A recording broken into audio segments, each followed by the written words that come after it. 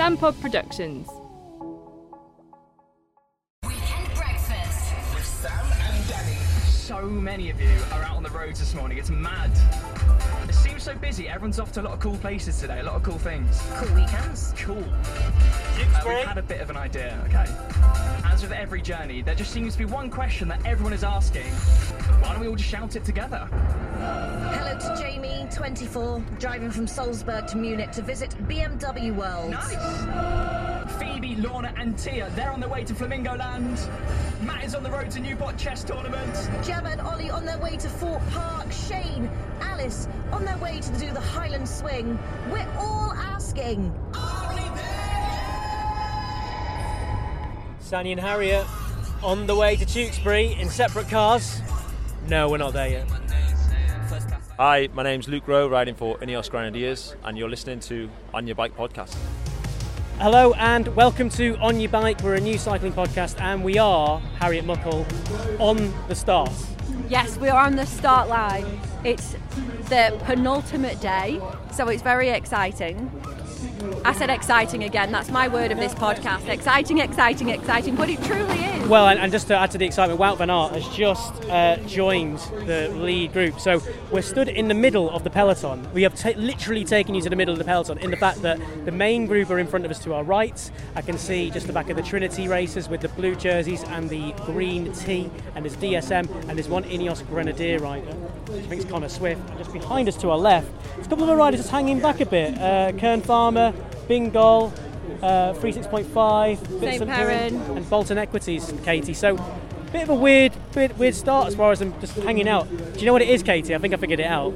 They're in the shade at the back. There's the shade of the shops just behind them. It's definitely the shade. It's absolutely sweltering. It is very... Hot is an understatement. Yes, Katie Madgwick of Right Bike Repeat. We've not even said hello to you yet. How are you doing? I'm good, thank you. Yeah, really disappointed to hear about Tom Pidcock. I've literally just seen the news flash up that he will not take the start because he's got saddle sore infection, which sounds so painful. How he's been carrying on with that for the last few days, I don't know. Yeah, that would explain maybe why he's been a little bit more surly than usual. Yeah, and this was also going to be a really good stage for him, wasn't it, Katie? Yeah, I mean, obviously it's really frustrating because it was the beginning of his chance to assert himself on the GC, and this was, last year with the race being ended prematurely because of the death of the Queen, he again was just building up to start his sort of GC campaign, and the race ended, so he must be incredibly frustrated.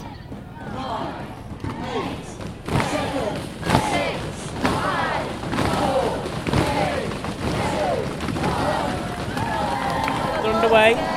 As the peloton now joins towards us.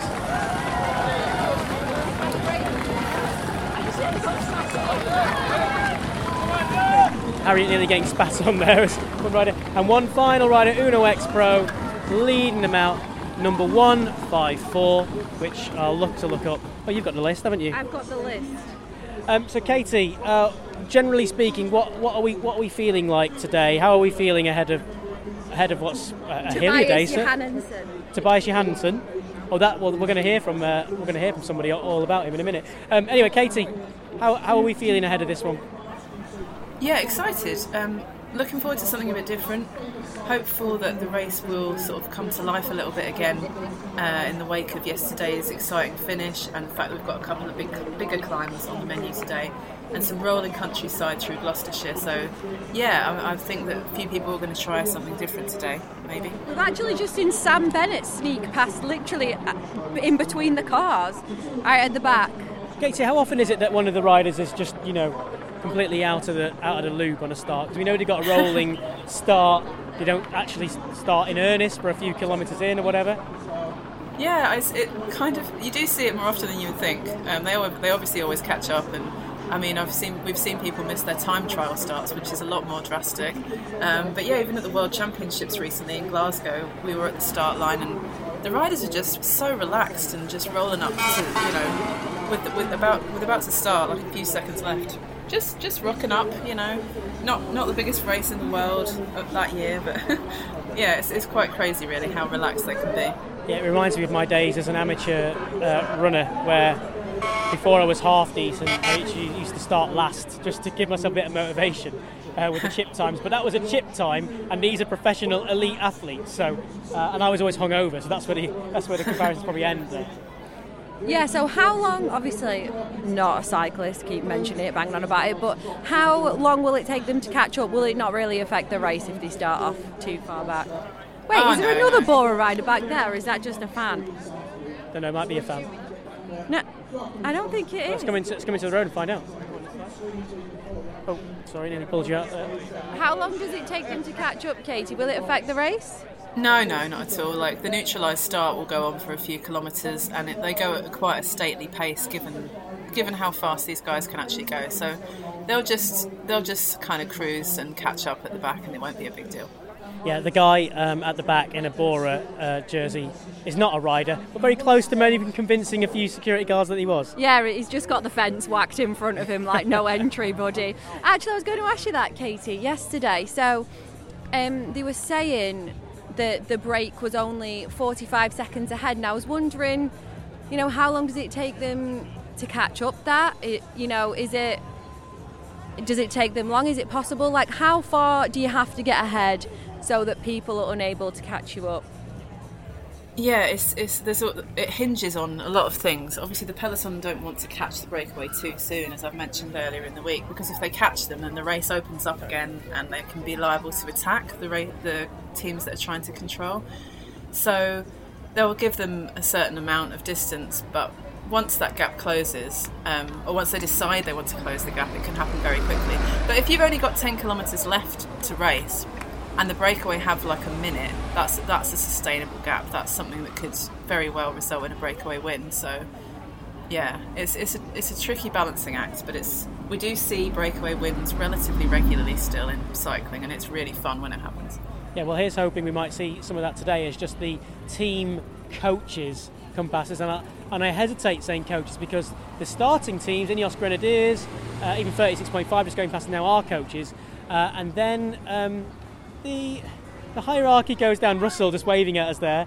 The Soigneur for GB, I think he's waving at you there, Harriet. But they're just in a camper van. See him. I'm blind. They're in a bog standard camper van as the Bora Hansgrohe. I do like the Bora. Coach. I do like the Bora Hansgrohe coach. Actually, I like the Uno German X coach is the best. The Uno X coach is good as well because it's obviously bright yellow, but it has like a canopy that they draw out and everybody sits under it and has a picnic. Maybe they all have that.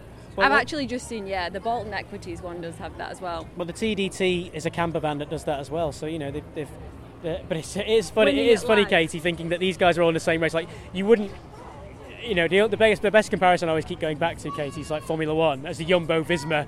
The B-bus. Yeah, the monstrous Jumbo-Visma black and yellow coach with its arcing giant Jumbo-branded wing mirrors arch in front of it, just wheel past us here. With the honeycomb names of the team on the back. Oh, really? Oh, yeah, there you go. It's funny, Katie, isn't it? My F1 head is like going, how do these guys compete together? Yet one's got this luxury coach and the other's got a motorhome. Yeah, it shows it really like is a visual representation of the difference in kind of finances, resources that these teams have, just looking at the different ways they get around to races. And it's even more stark actually when you go into the winter and you go to cyclocross races and you still get Jumbo-Visma with a big bus and then guys just turning up on their own in a van. It really is that stark contrast. But yeah, have you seen the washing machines in the buses? Yes, I have seen the washing machine. So that blew my mind when I first saw it. There's like if they lift a side panel up and there's washing machines, so they can just throw the kit in and wash it on the move. Yeah, we'll try and get a moment. Totally surprised me. And that, Harriet, will go back to maybe a time before your time. Katie, we're talking the marginal gains era of Team Sky and Dave Brailsford. Dave Brailsford's still a key part of Ineos, isn't he, Katie? He is, yeah. He's still calling the shots very much. So back when there was, Ineos have so much resource, and Team Sky kind of were the pioneers of this, Harriet. They worked out that riders, when they were getting sick, like how could they prevent that happening, was to wash everyone's kit individually. So they'd have 6 or 8 washing machines to keep all the kits separate, so you're not going to catch a bug of someone else's kit when washing them. Katie, that's just how would you get to the point where you can think that? I know, yeah. They really were the pioneers in many ways of lots of these things that have now become completely normal for teams and for riders. They were the first ones to use like hand gel and antibacterial hand wash and things. Like it seems obvious, but at the same time it wasn't at the time. So yeah, they've pioneered quite a lot of small changes that have improved cyclists' health and all sorts.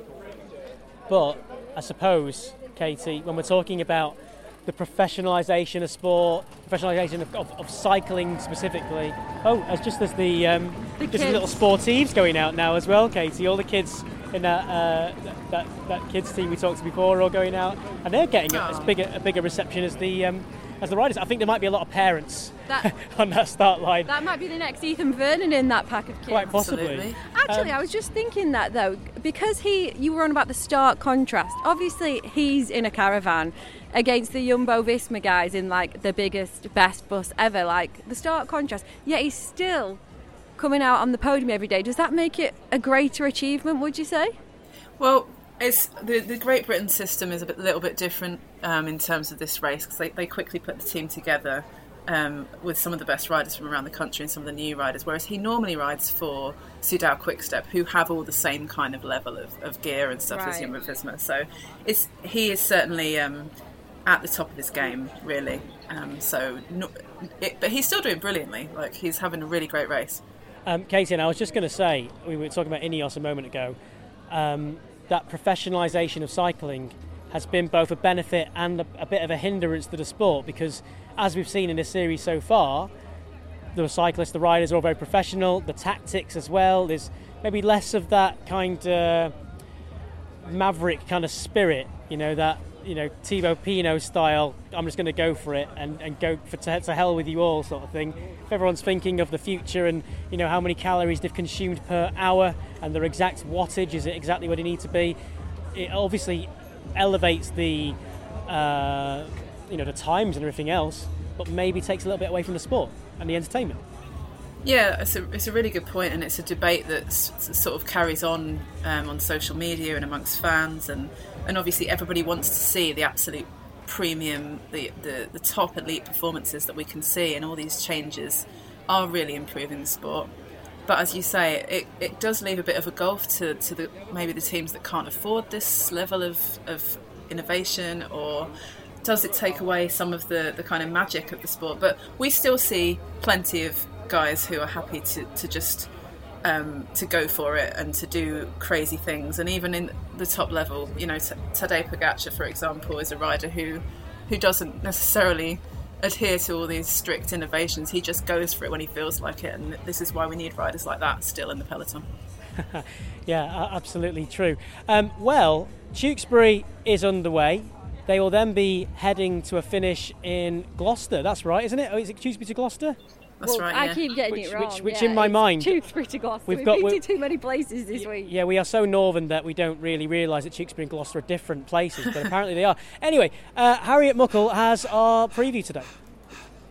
Stage 7 of the Tour of Britain is from Tewkesbury to Gloucester. This 170km route is Gloucestershire's first ever full stage of the Tour of Britain. It's the same route that was set to feature in last year's race, but it was sadly cancelled due to the death of our Queen. Now it starts just down the road from Tewkesbury Abbey and finishes up on the historic Gloucester Docks. Now, a fun fact is that the town people of Gloucester bought Tewkesbury Abbey from Henry VIII in 1540 for just 435 quid. The beautiful route will take in the scenery of the Cotswolds before testing the world's best riders on the well-known hills. Now, Stage 7 will pass through Cleve Hill, Winchcombe, Cirencester before chipping Sodbury and Yates. Then heading back towards the finish, the riders will take in Wootton-on-Edge, Dursley and Stroud, then onto a series of testing climbs. In the final 30 kilometres are the climbs of Crawley Hill, which reaches 1.7 kilometres, then an ascent at Painswick, which is about 12 kilometres southeast of the finish line. This is where we're likely to see some of the day's most thrilling racing. Here's Andy Hawes with his thoughts on Stage 7. There are some really punchy climbs. We've got some unclassified climbs in this race as well, or this stage, and just 20 kilometres from the end, we've got the final King of the Mountains of that day. So potential for a breakaway on this stage, I think so.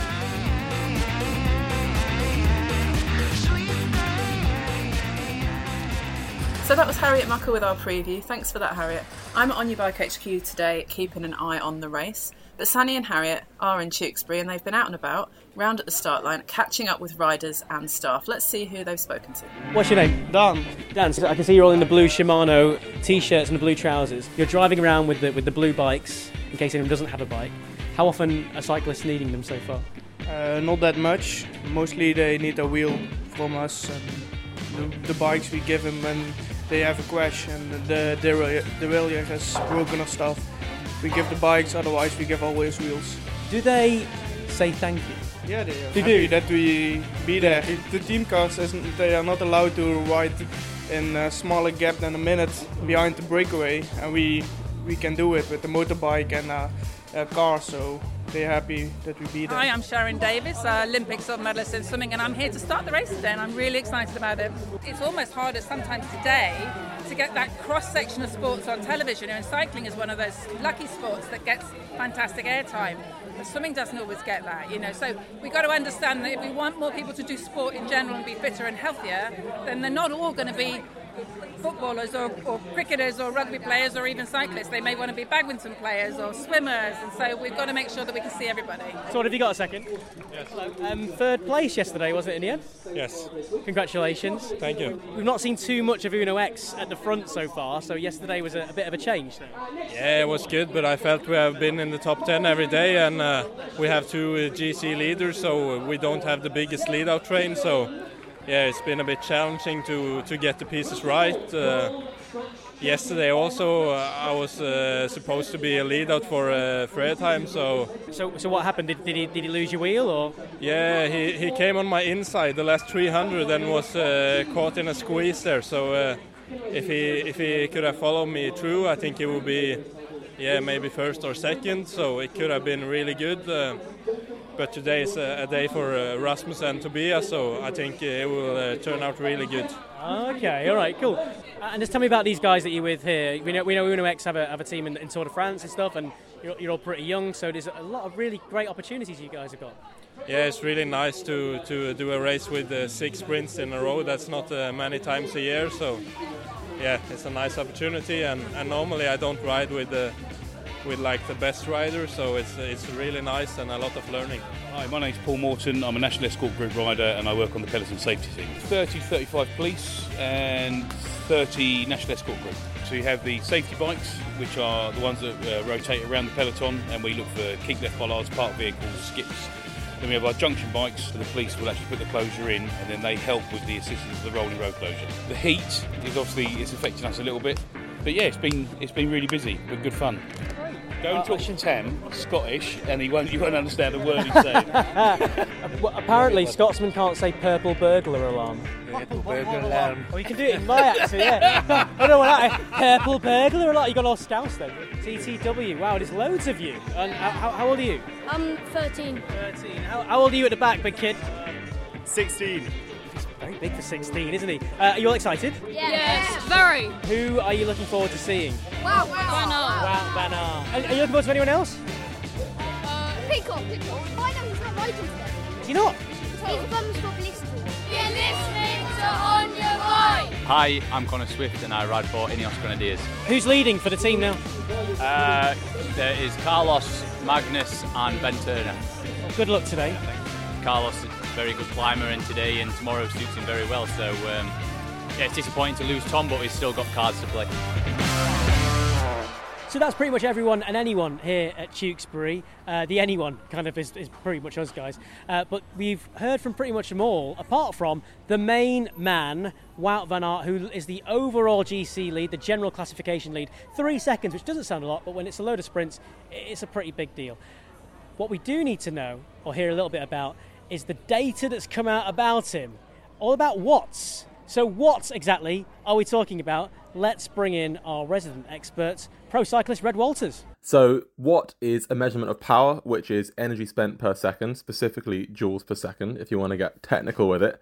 And it's used in cycling. That is the way we measure power, and it's important for a number of things. So obviously, looking at how much power you're doing in the moment is really useful, and you can see how much power you're doing for a certain duration of time. So how much power am I averaging for 5 minutes. People look at average power over a duration, and that's really important. You've got peak power, which sprinters will obviously look at a lot.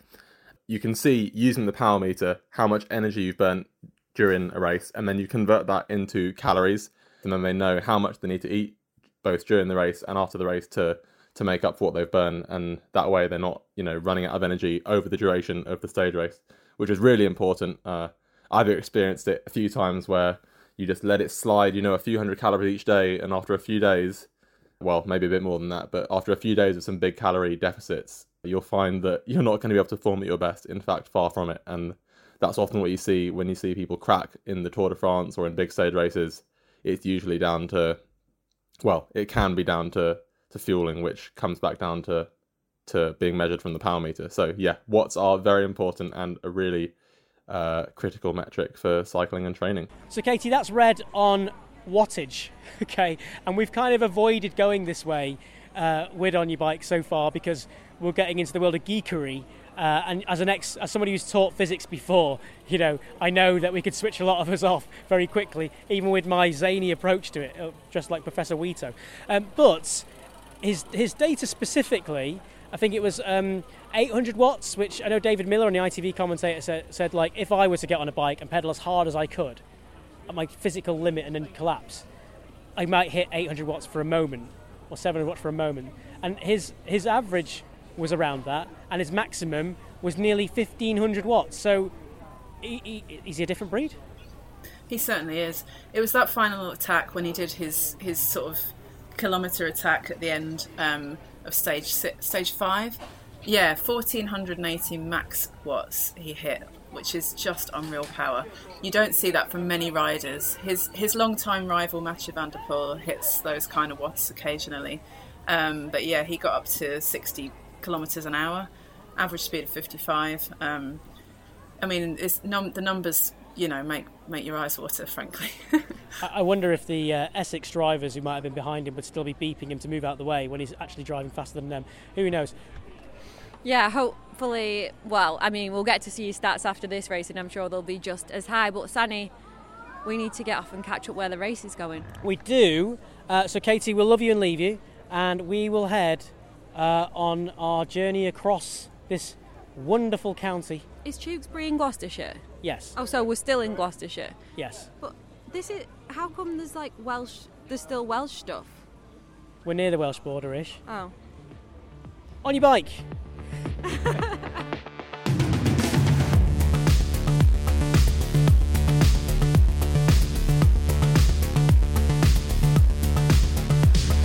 Okay, hi guys, how are you doing? Whereabouts are you? Hopefully you found a lovely spot. It looks absolutely stunning on the coverage. The countryside of Gloucestershire looks absolutely beautiful. Lovely villages that the riders are rolling through. And I've just seen on one of the team cars, the camera zoomed in to show that it's 31 degrees down there, which is, well, that's pretty sweltering. The riders look pretty hot. I'm sure you guys are very warm as well. I'm also warm. I'm out in the countryside in Northumberland, very, very far away, but it's also very sunny up here. But I'm managing to stay tuned into the race, and I've seen that there's a 5-man breakaway. There was lots of action early in the race as the break tried to get away.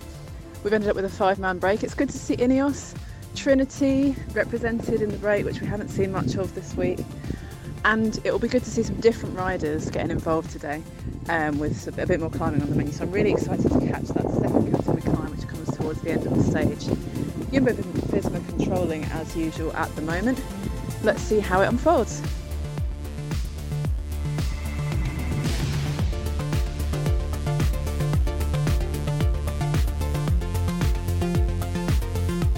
Did we nearly leave Tewkesbury and not go to the Abbey? Wow. Gosh, I bet that's been in loads of films out. I love how that's how your mind works. This historic monument to the parish church of St Mary the Virgin, Church of England, and your immediate thought is, what movies it's been? Right, let's have a step in. So we're just walking underneath some black gates, big arch gates with gold foil. They were absolutely stunning, huge gates. Oh, evening prayers are on at 4. We're going to miss that, unfortunately. Yeah, I'm Harriet. Nice to meet you. Nice to meet you. I'm Eamon Dugan. So I am the associate conductor of a choir called the 16.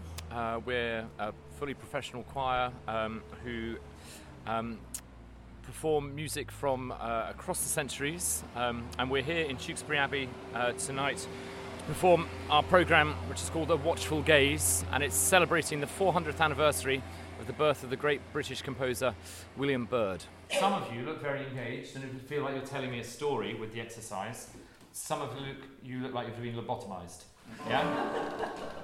Literally, the shutters come down. Singing is all about communication, whatever it is. Even if it's just a vocalise without words or an exercise, you can give it shape, you can give it a colour. So, come on, try harder. 1, 2, 3. Good. 1, 2, 3.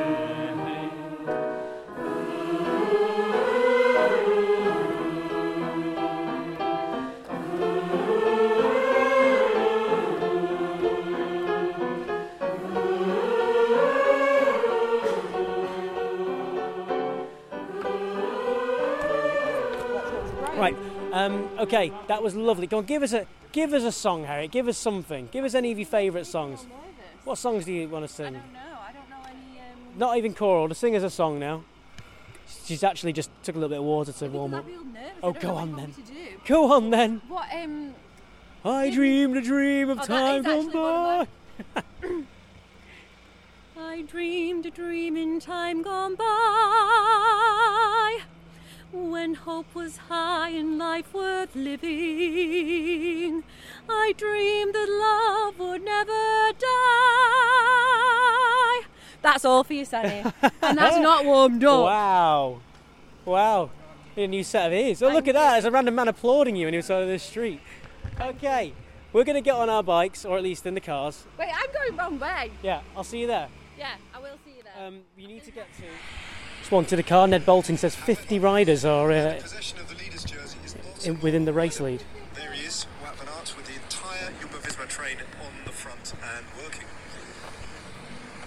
And it's one thing to think about tactics and stressing Jumbo-Visma, which all these other teams who've aspirations, they're duty-bound to do, but it's another thing when this man does get isolated and all the other teams have reduced numbers as well. How do you actually drop him on terrain like this? Well, the strength of their team and the strength of their riders and the way they're racing, there's no reason why they don't race an aggressive race at the end and actually force the race and try and set up Wout van Aert for an attack. So the breakaway are 3 minutes ahead of the peloton. Their most likely move. I mean, you can't see any other team that can match them. Go on, nearly there. What's your name? I'm Ruth. My son is Louis, and he's 1. So Louis 1. Yeah. He's raring to go, isn't he? Yeah, he has a balance bike already, so he's already in training. That's it. I've got my son doing something similar. So you're Ruth. What's your name? Will. Will. Lovely to meet you both. And who's our man? Who's our man with Louis? Tendai. Tendai. So big cycling fans then? Yes, and cyclists. Yeah. We like cycling. Do you ride for a club or anything, or? Well, we met in a club. Oh, really? Yeah, we met in a club, and then now we have a kid together. Wow. Well, that's a great reason to join a cycling club if you're single. There you go. What's the name of the club? It's called Dirty Weekend. Dirty Week. I thought all these cycling clubs were like, we saw it as Southend Seasiders and Felix the Road Warriors or whatever. Apparently this club started as was it gravel or off-road, hence the... Dirty Weekend. Yeah. We just abbreviate it to DW so that you don't cycle up to someone and say, hi, you win Dirty Weekend, because... Tendai, are you also with Dirty Weekend? I am. Dirty Weekend, yeah. So we are just by the King of the Mountains finish. Have you given it a go yourselves up Crawley Hill? I haven't cycled this far yet. Well, I drove past twice, so it's easier. yeah, that makes 2 of us. Right, okay. No, we should. What do you tell people when they say, oh, I've joined a cycling club? Because, I don't really meet anyone who's not white, basically, in a cycling club. I mean, I don't know what you guys think. Well, the cycling is changing. I remember I started cycling in 2012.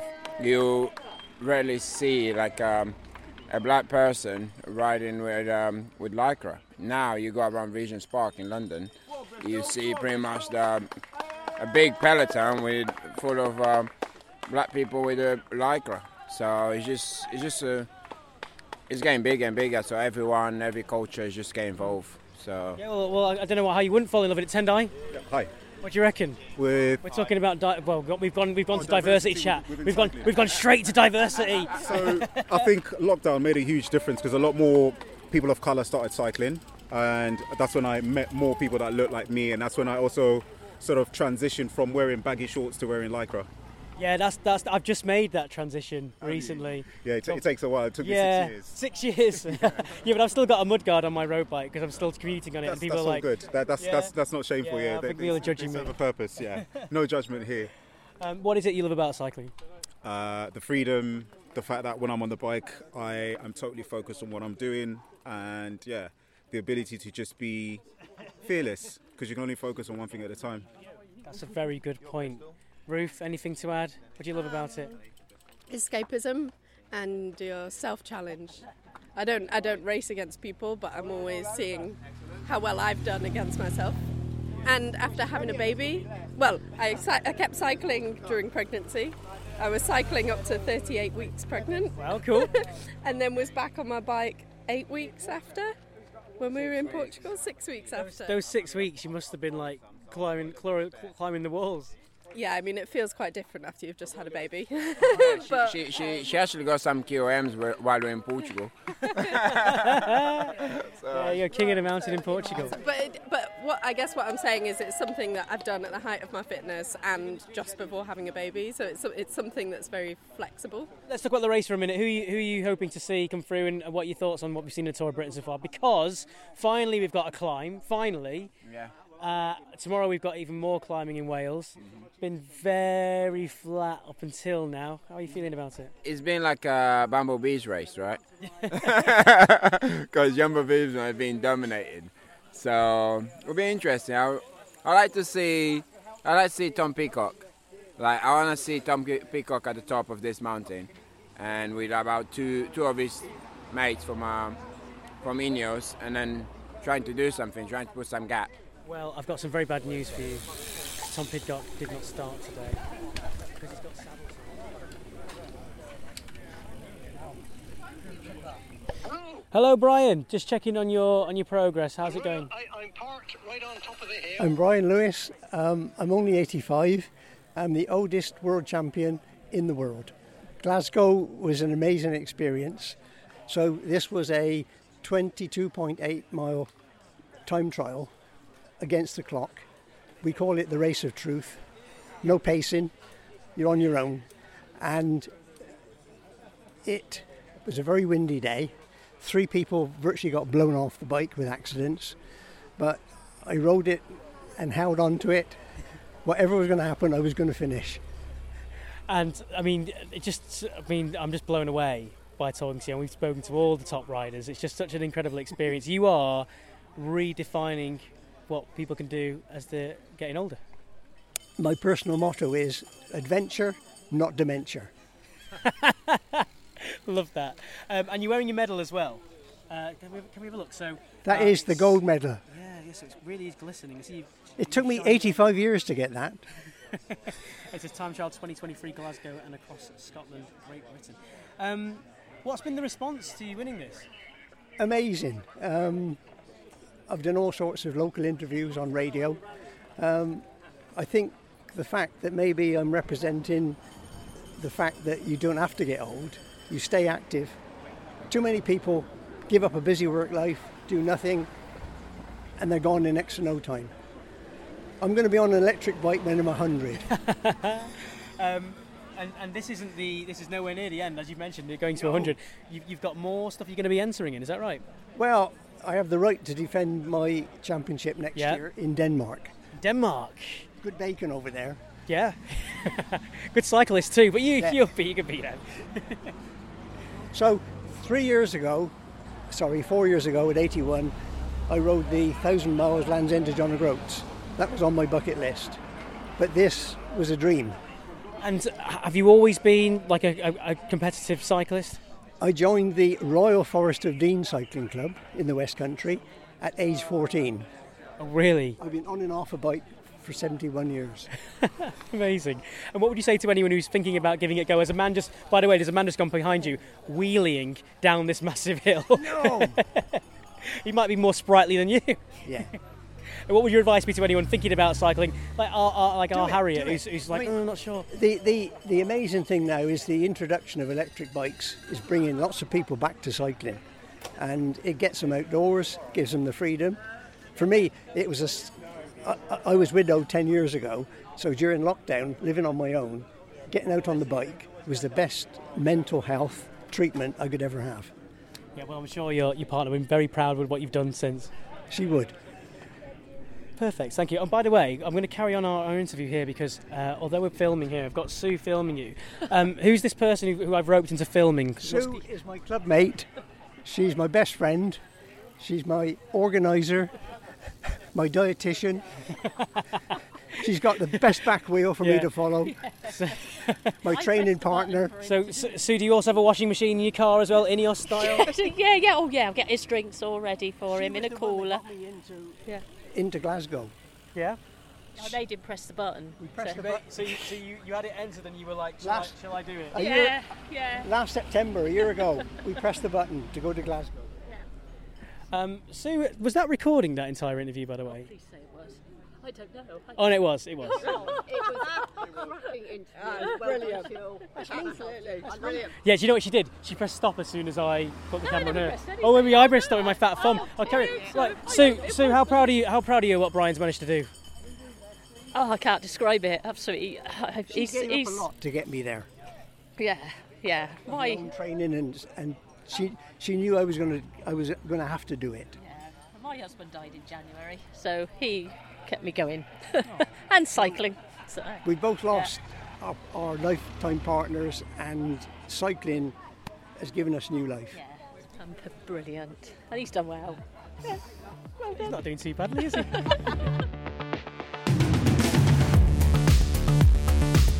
Yes, that categorised climb, the second category climb, did have the impact that we were expecting it to have.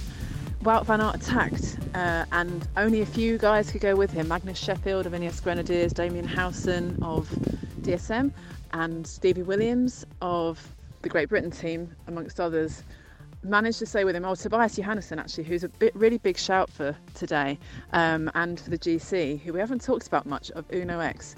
Former winner of the Tour de l'Avenir, so a really strong rider and a great climber. And they got a gap on the climb, and they closed down the gap from like a minute and a half down to about 20 seconds at one point. And I think Van Aert's plan was to bridge to that front group on the climb just by himself, but he didn't quite make it. So now the gap to the front group is opening out again. It's down to 4 guys, just 4 left in that front group, but they are consolidating around a 34-second lead over the chase group of Wout van Aert, Sheffield, Howson, Williams and Camille Bonneau of the Flanders Baloise team, I believe. There's just under 20 kilometres to go until they reach you guys. I'm not sure what it's going to end up as, possibly a bit of a reduced bunch sprint. There's another uncategorised climb about to begin though, so let's see what happens there. We've got about 10 kilometres to go. Wout van Aert absolutely rampaged through the peloton there, went from the bunch all the way up past Abram Stockman, who was sort of dangling off the back from the breakaway, flew past the breakaway, absolutely turning himself inside out to get to the front of this race, and he's managed it. But he's not alone. He still has the company of Ben Turner, Mark Donovan, and Stevie Williams has just worked his way across as well in a really good move. Magnus Sheffield is towing the bunch, interestingly, for Ineos, even though they've got Ben Turner up there. It's probably to do with their positions on GC, and just giving Ben some extra help or bringing Magnus up, depending on their positioning. But it's all kicked off on that uncategorised climb. There's only 10k to go, and to be honest, although Van Aert was absolutely monstrous when he attacked just then, he is looking tired. He's got pain on his face. He's really suffering. Is he going to get enough help from the people around him to now get to the line and maintain that 3-second gap? Has he done enough, or will one of them get a jump on him because they've managed to save some energy while he has been doing all the pulling?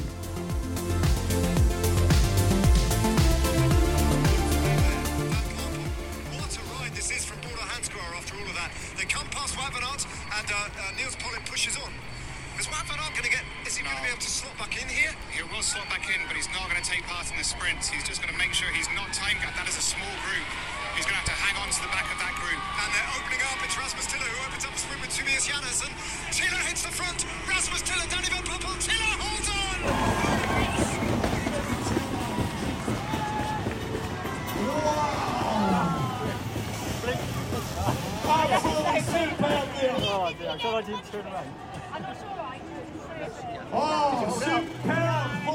That was a huge win for Uno X. Wout van Aert lost it in the last 800 kilometres, and it was a huge win for Rasmus Tiller, bringing home the number 1 for Uno X. Second place was also Danny Van Poppel, who won yesterday. And I need to double check who third was. Well, I'm now surrounded by a sea of riders coming in to my left and team cars to the right. So at least the riders got to the finish on time. No one has anything on it. The strength. Look at that, it's leaving Danny Van Poppel behind. By the way, look at Stevie Williams' sprint. Third place for Stevie Williams, who is a pure climber. Steve, have you got a mo? How was that for you? Not a bad finish at the end? Yeah, it was alright. It was looked like how we thought it would go. Split on the first climb, come back, and then it'd be whoever had the legs in the finish. Positioned myself quite well for the sprint, and just couldn't get around Danny and the Uno X rider. Yeah, Rasmus Tiller took it at the end. So did you get third in the end? Was it? I think. Yeah. So yes, I mean it's a pretty thing it's showing all round for GB. If it's not been you, it's been Ethan Vernon. So overall, kind of showing you can mix it up with any of them. Yeah, it's good. It's nice to race like this and be competitive in the national jersey. So yeah, I'm happy with that. How are you feeling about tomorrow? Good. No, we're just coming up and congratulating you. How are you feeling about tomorrow? Can you even think about tomorrow yet? Yeah, no, it's going to be a hectic day. I think it's going to be hard. A lot of little groups. I think recover now and then see what happens tomorrow. Nice one, congratulations, well done. Noah just chugging on a can of Fanta that Sonia Russell's just passed him over. Didn't quite have enough to make over for the front group, but got Stevie and got a third, so it's decent. What's your favourite fizzy drink? Because you've got a can of Fanta there, ice cold. Yeah, I mean it's hot, so I would have preferred a lemon Fanta, but. Did you hear that? Did you hear that, Russell? He's complaining he wants a lemon Fanta next time. No.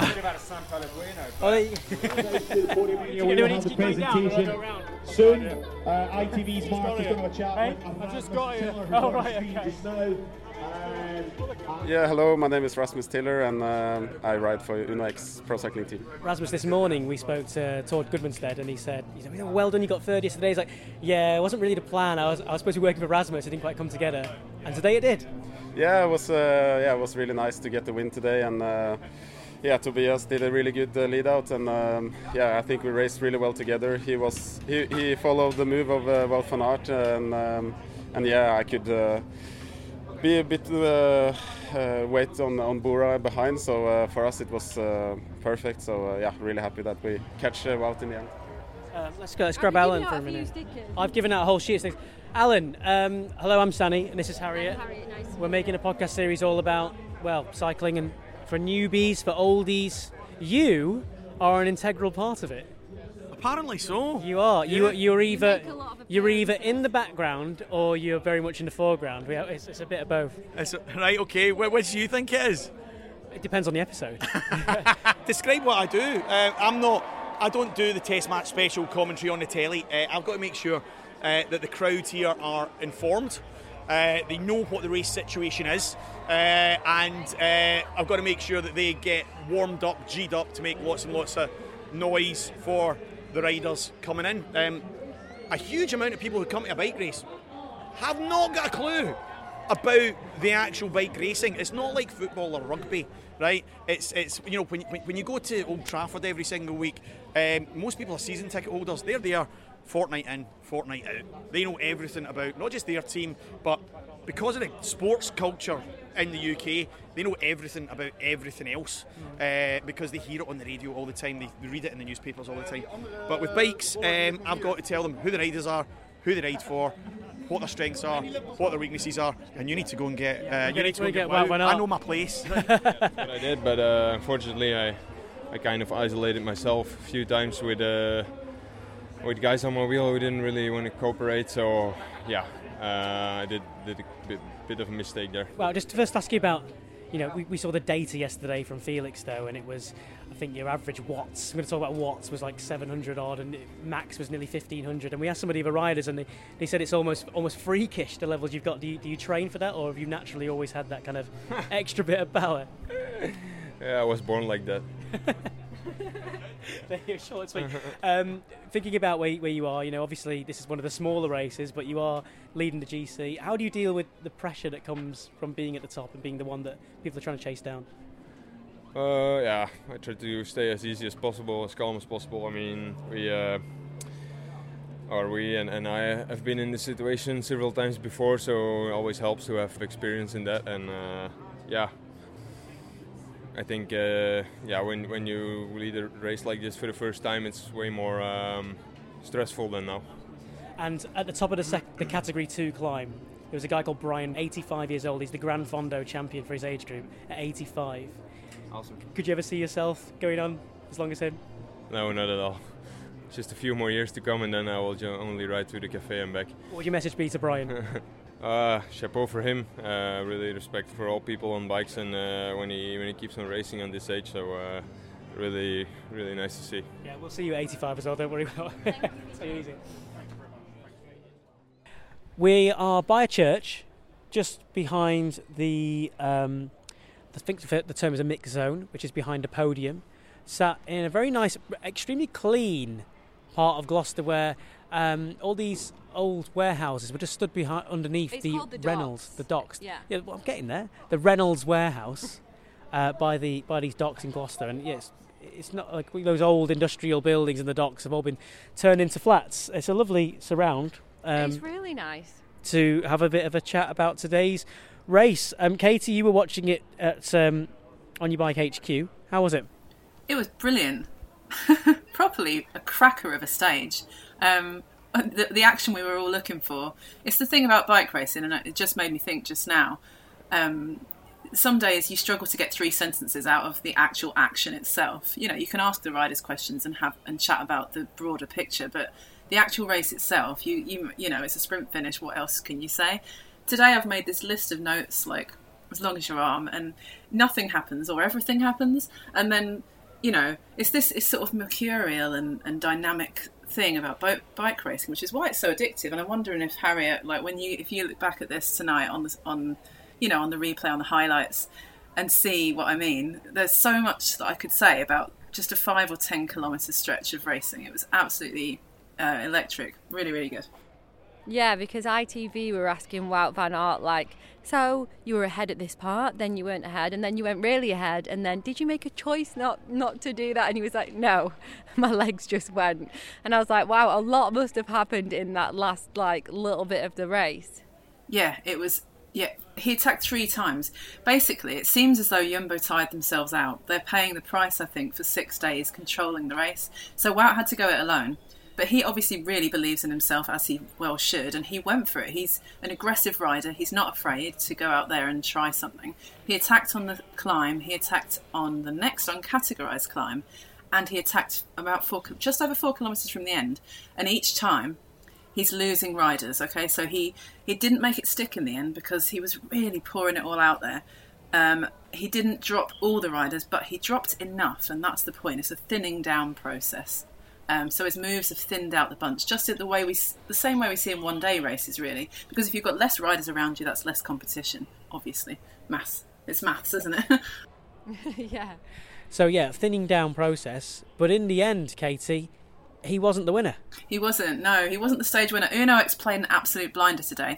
And they not only did they play a blinder on the stage itself, they've done extremely well with the GC because they had Tobias Johannesson in 6th position. So it was a crazy mix of climbers and sprinters at the end. So it really paid to be an all-rounder today, because if you've got the legs to climb and then you can still finish it off with a fast finish. So we saw it with Wout.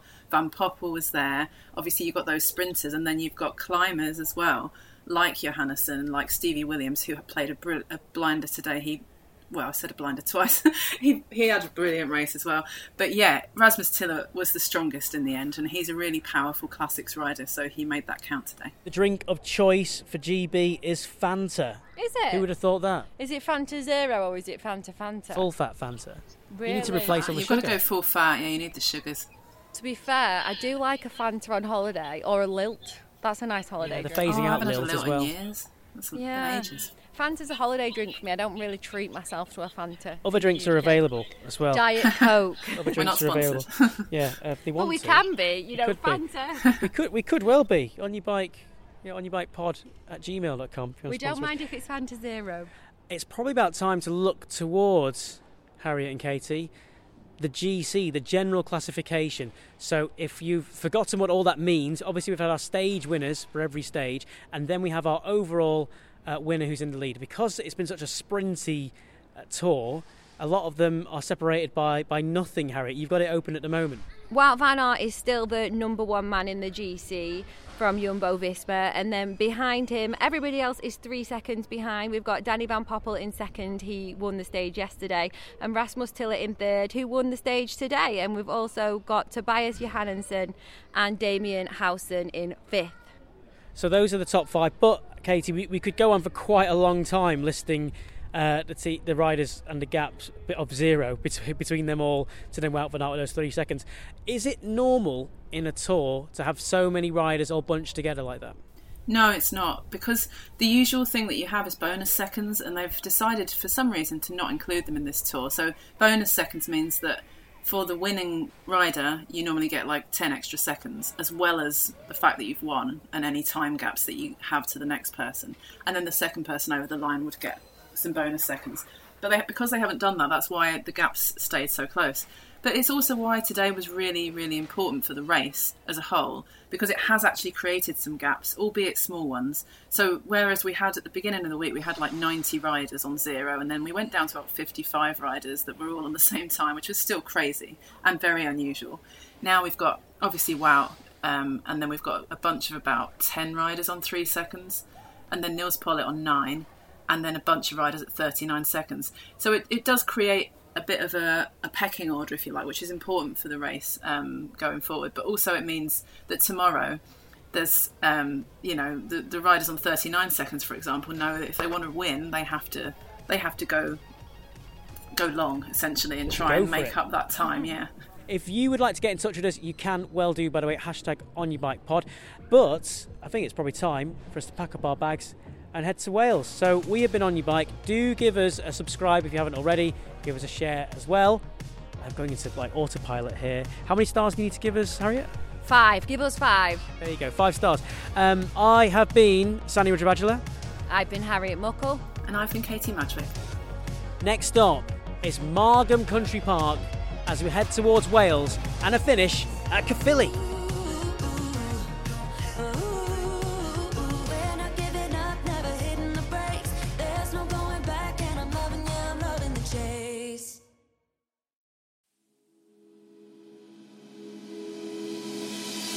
On Your Bike is a Sandpod production.